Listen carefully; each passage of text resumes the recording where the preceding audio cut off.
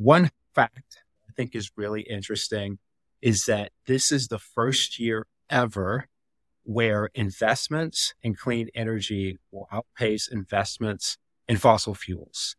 The estimates are for $1.7 trillion in investments in renewable energy for 2023. And then that's almost double the CapEx number of 1 trillion for fossil fuel CapEx in 2023. So this has never happened before. So this is garnering a lot of interest. Hello and welcome to Signals by AlphaSense, where we hear thoughtful insights from business leaders, investors, and experts. Hello and welcome. You listen to Signals by AlphaSense, and I'm your host, Nick Mazing.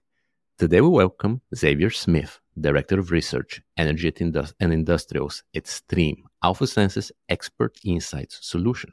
If you're not familiar with it, the solution covers a wide range of expert insight services, including an extensive expert interview transcript library, integrated with all of the other document sets that one would need, like broker research, filings, transcripts, news, and so on, inside of the AlphaSense platform, alongside co-services, monthly sector newsletters, webinars, and more. Today, we're going to cover trends in industrials, such as EV adoption, energy transition, EV charging, along with how interest rates are influencing the construction cycle. Xavier, welcome, and can you tell us a little bit more about yourself and about your work?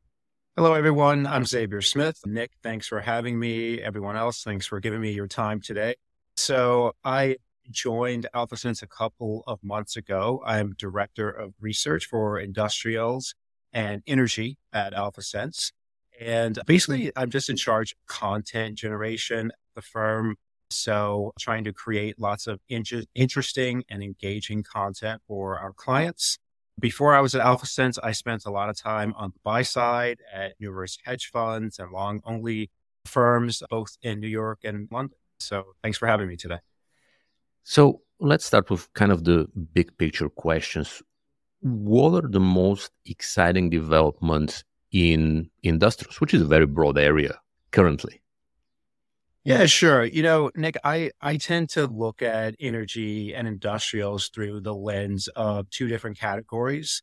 One category is the traditional side of industrials, which is what most people think of when they think of industrials. So more the traditional industries of manufacturing, aerospace and defense, materials, sectors like that. And then the other category of industrials is the new and more emerging side of industrials. These sectors are more tech adjacent. So this includes EVs, energy storage, renewable energy, these types of sectors.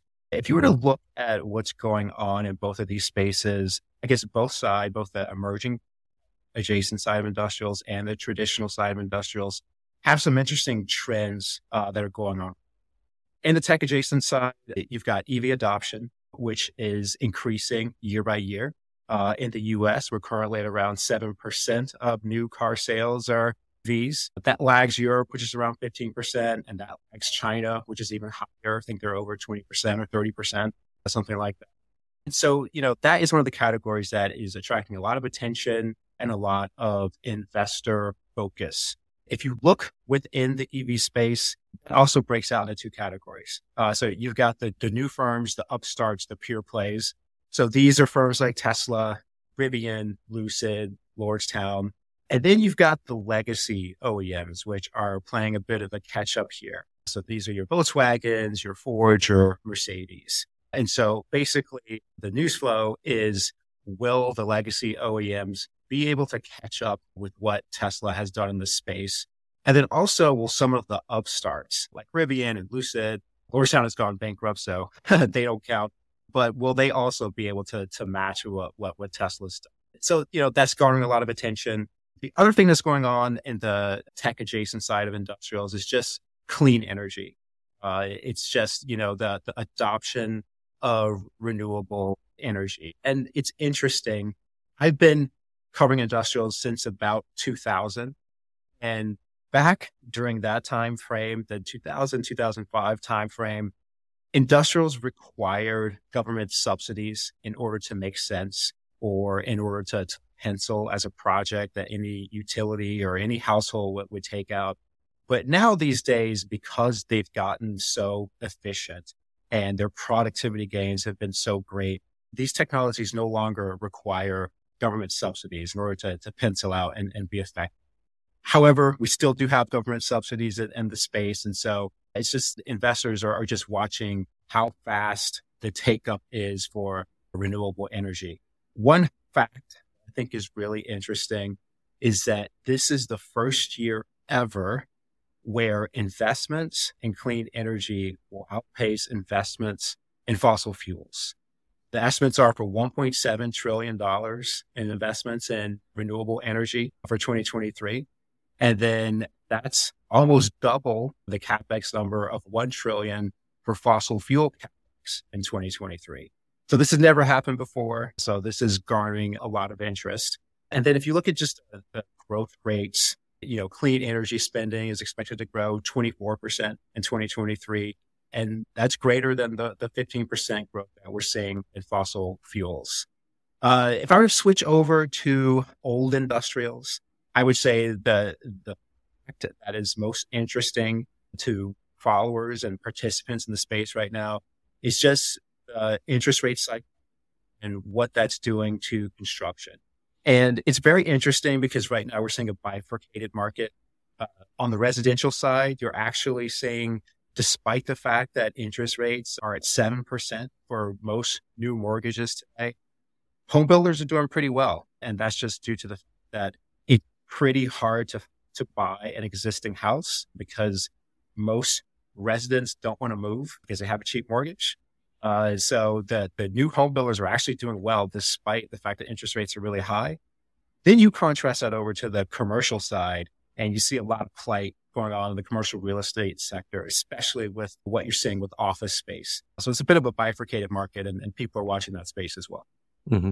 So let's start digging into these areas a little bit more in detail. Let's talk about EVs first. So why do you think EV penetration in the US fell in Q2 to around 7.5% versus 8% earlier in the year?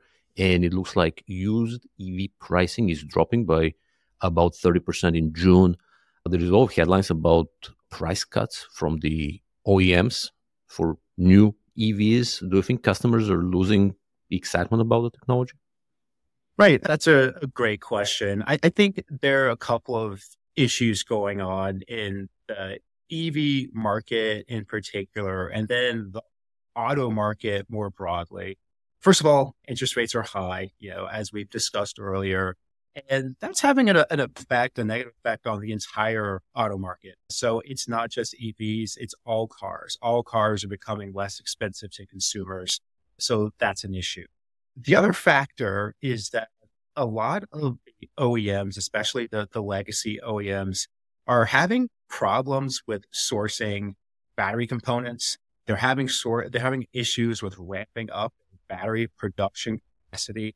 And so the availability of getting an EV has actually been quite difficult. If you were to look maybe 6 months ago, if you were to go on Ford's website and you wanted to order yourself a brand new Mach-E, it was a pretty difficult process. You would go on, it would tell you that they're not taking new orders until 6 months from now, 12 months from now. This is the same issue if you went on Cadillac's website, you tried to order yourself their new luxury EV, the SUV called the Lyriq. They closed orders for new customers for this a couple of days after launching it. And so there were lots of fits and starts from the consumer side in terms of if you actually want to order an EV, it was actually difficult to complete process. Now, legacy OEMs have finally gotten their acts together somewhat, and you can actually go on these websites and start to place orders for cars. So I think it's been an issue of availability, production scale in terms of legacy OEMs. These cars cost more just because of where interest rates are. And then the fact of the pricing falling 30% or so, I would say that that's just a return to normal. The pricing of used cars got pretty crazy during COVID. You probably remember just how hard it was to get a new car or a used car back during those days. Used car prices went crazy. Firms like Carvana benefited extensively from that. And then now we're just kind of fading back to a normal car pricing cycle. Mm-hmm. So staying with EVs and when we look forward, so how long do you think the US EV penetration will take to match Europe's of around 50% or China's, which you just mentioned, is even higher? Yeah, sure. If I had to throw a date on that, I would say probably around 2025 or so. And where I get that number from is that is the time when most analysts think that EV pricing will match the pricing of an internal combustion engine car, spec for spec, like for like. Right now, EVs still carry a price premium to their ICE counterparts, but as battery technology improves, as OEMs ramp their production, pricing will fall on EVs. And then by the time we get to 2025, most analysts are expecting that EVs will match ICE vehicles in terms of their price versus quality. And then I think once you see that, you'll start to see much faster adoption in the US for EVs versus what you're seeing today. And so then I think we'll be at a point where the US numbers will start to look more like Europe's 15% numbers or China's numbers, which are even higher. Of course, that's a moving target. Europe is, their adoption will be higher then as well. But I think 2025 will be the magic year there. There's also the issue of availability. As I spoke of before, lots of the OEMs have had lots of difficulties in terms of ramping their production of EVs. So if you as a consumer went to your local dealership, you tried to order one of these things, it was really hard to get. By the time we get out to 24 and 25, these issues should be largely resolved. If we look at Rivian, for example, Rivian is the US truck and SUV EV maker. Last year, they were plagued with production disappointment, scaling disappointment at their factories. This year, they're finally impressing investors and impressing onlookers with where their production is. I think you'll start to see this roll out across the industry. And that increased production means increased availability, means lower pricing, and that's good for consumers. The other thing that's interesting is that most of the EV makers are on their, shall we say, version 1.0 of their EV. Most of these cars are very expensive. Rivian's pickup truck is $70,000. Their SUV is $80,000. It's called the R-Rod. When we get out to 2025, they will be on their, let's call it 2.0 vehicle, which will be a lot cheaper. So this will be like how Tesla started out with their Model S, their Model X. These were $80,000 to $100,000 cars. When they launched their Model 3 and Model Y, it's when the mass adoption, and it's when their units went over 1 million. When Rivian launches their R2, which would be a $50,000 to $60,000 SUV and truck, I think then you'll start to see mass adoption and you'll start to see those numbers take off. So last question on EVs. Obviously, consumer range anxiety has been a problem, at least historically, with the adoption. And do you think that EV charging is still an impediment? Because we've seen a lot of headlines recently from large manufacturers adopting the Tesla charging standard, which will hopefully help with the network effects there. Sure. I think one of the most exciting things occurring in EV charging are the funds that come from Biden's infrastructure plan and come from the Inflation Reduction Act, the IRA. Those programs committed $7.5 billion to EV charging. So over the next few years, we will see a large ramp up in terms of EV charging stations. So this will relieve customers' fears of range anxiety and where do I charge my new EV. Historically, the biggest, besides Tesla, the biggest firm in terms of EV charging has been Electrify America. They have had a lot of disappointments in terms of reliability of their network, although these things are improving. So again, as we go out into 2024, 2025, the build out of the network will be much more progressed than where it is. And then we should see an improvement in EV charging quality as well from players like Electrify America. The Tesla news is interesting because Tesla has the most reliable charging network. And the fact that it's opening up to all cars, lots of OEMs are adopting the Tesla standard. It includes Ford, it includes GM, it includes Rivian and other OEMs.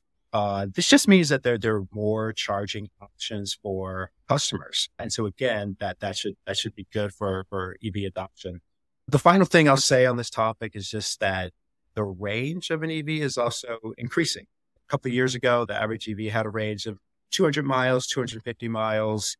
That should be more like 300, 350 miles over the next year to 24 months. So this means that the customer doesn't need to charge as much. So that should help adoption as well. Mm-hmm. So let's switch gears, pun intended, from EVs to energy transition. What is exciting in 2023 on the energy transition front? I think the most exciting factor in energy transition is batteries or energy storage. One of the criticisms of renewable energy has been that it's intermittent. So if you look at wind energy, the wind is not blowing all the time. So how do you get power when it's not windy? And then on the solar side, it's, the sun's only shining for half of the day. So what do you do for the other half of the day? Energy storage and industrial sized batteries are changing the game here because it allows a utility or a household to shift their power usage. So when the wind is blowing, the battery's charging. When the wind isn't blowing, the battery can discharge and supply a factory or a household or a commercial business. This is pretty exciting. It's changing the game. If you look at industry estimates, batteries it's a $50 billion business back in 2020. It's $160 billion today. So it's tripled over the last 3 years. So I think that's the most exciting thing in energy transition now. The other thing that's interesting, and I have to go back to the IRA, there are production subsidies for battery production within the United States. And the subsidies are so extensive that it has changed the calculus of where battery companies, where auto OEMs are placing their battery factories. Historically, the leaders of battery production have all been in Asia. It's firms like Sonic, it's LG Chem, it's Samsung. But with the advent of the IRA, it means that producing batteries in the United States becomes actually more cost effective than doing so in Asia. There's some reports that say that with all these subsidies, it's actually 15% cheaper to do industrial scale battery manufacturing in the US versus Asia. So this has changed the whole calculus of manufacturing in this country. And so that's pretty interesting. Europe noticed this and they came up with their own policies to get more battery production within Europe. So it doesn't all flow out of Asia and to the US. There's a program called CRMA. There's a program called NZIA. And all these things are subsidizing battery capacity in Europe. So I'd say that's the most exciting thing right now in energy transition. So beyond energy storage dropping in cost and driving adoption of renewable sources, is there anything else in the R&D pipeline that gets you excited? Sure. I think the most exciting thing I've read recently is the development of offshore solar. And this is interesting because if you think of other methods of energy production, they all have an offshore version. We all know about offshore drilling for oil and gas. We all know about offshore wind for wind turbines. But offshore solar is an interesting development. Right now, there's a project in Asia. It's a JV between a Chinese power developer and a Norwegian power developer. And they're doing 11 gigawatts off coast in Asia. And it looks pretty compelling. It's an interesting development. One of the issues with solar is getting the permits for these large land plots that are required for a solar farm. And the thought is that if this moves offshore, the permitting will be lot easier than it is right One of the issues with offshore solar is the fact that it's quite corrosive, dealing with the salt water and the salt air, but it's interesting. So I'd say watch this space. Mm-hmm. So what about politics and energy transition? So do you feel that in the US, we're going to see a kind of a blue state, red state divide in the energy transition space? Yeah, I think that's really interesting. And I have to answer that question in two ways. I think in rhetoric, yes, I think that blue states will like to tout how they are converting over to renewable energy.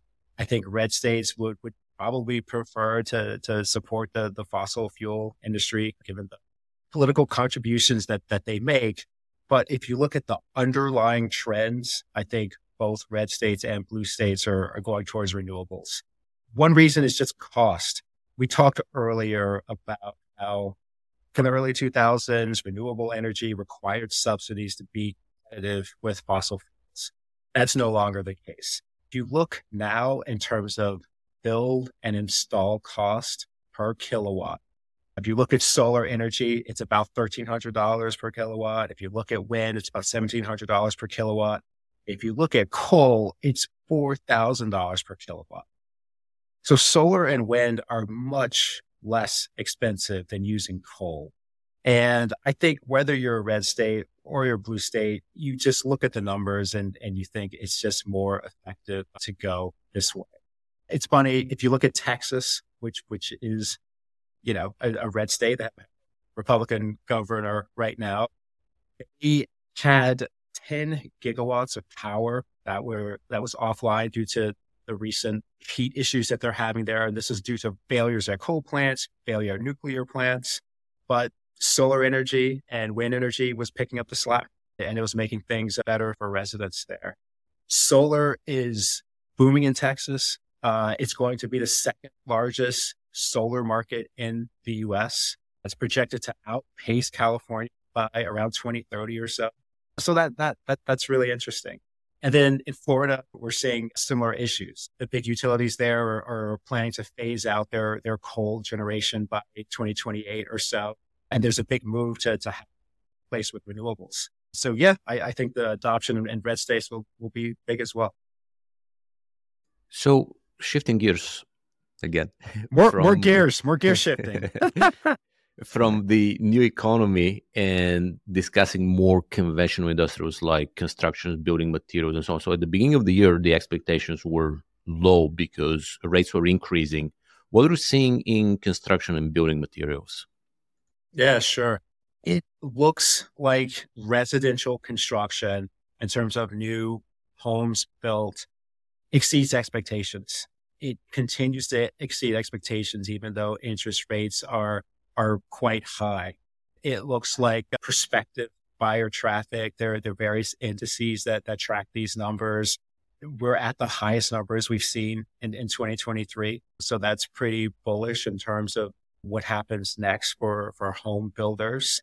In terms of pricing incentives that home builders are having to use to attract buyers, it used to be around 25% of deals were required incentives, and that fell to 22% in July. So that's also pretty exciting for home builders. And so that looks pretty strong. There continues to be a cloud over the commercial sector, especially office. So that's where everyone's watching to see what happens next. Mm-hmm. Xavier, thank you for joining us today. Thanks, Nick.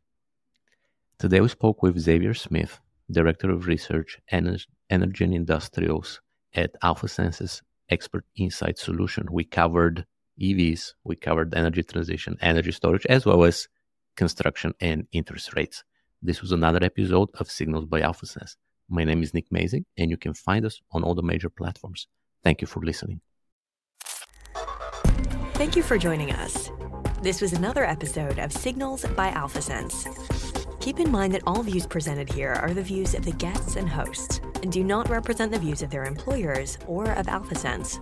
Nothing in this podcast constitutes investing, tax, legal, or medical advice.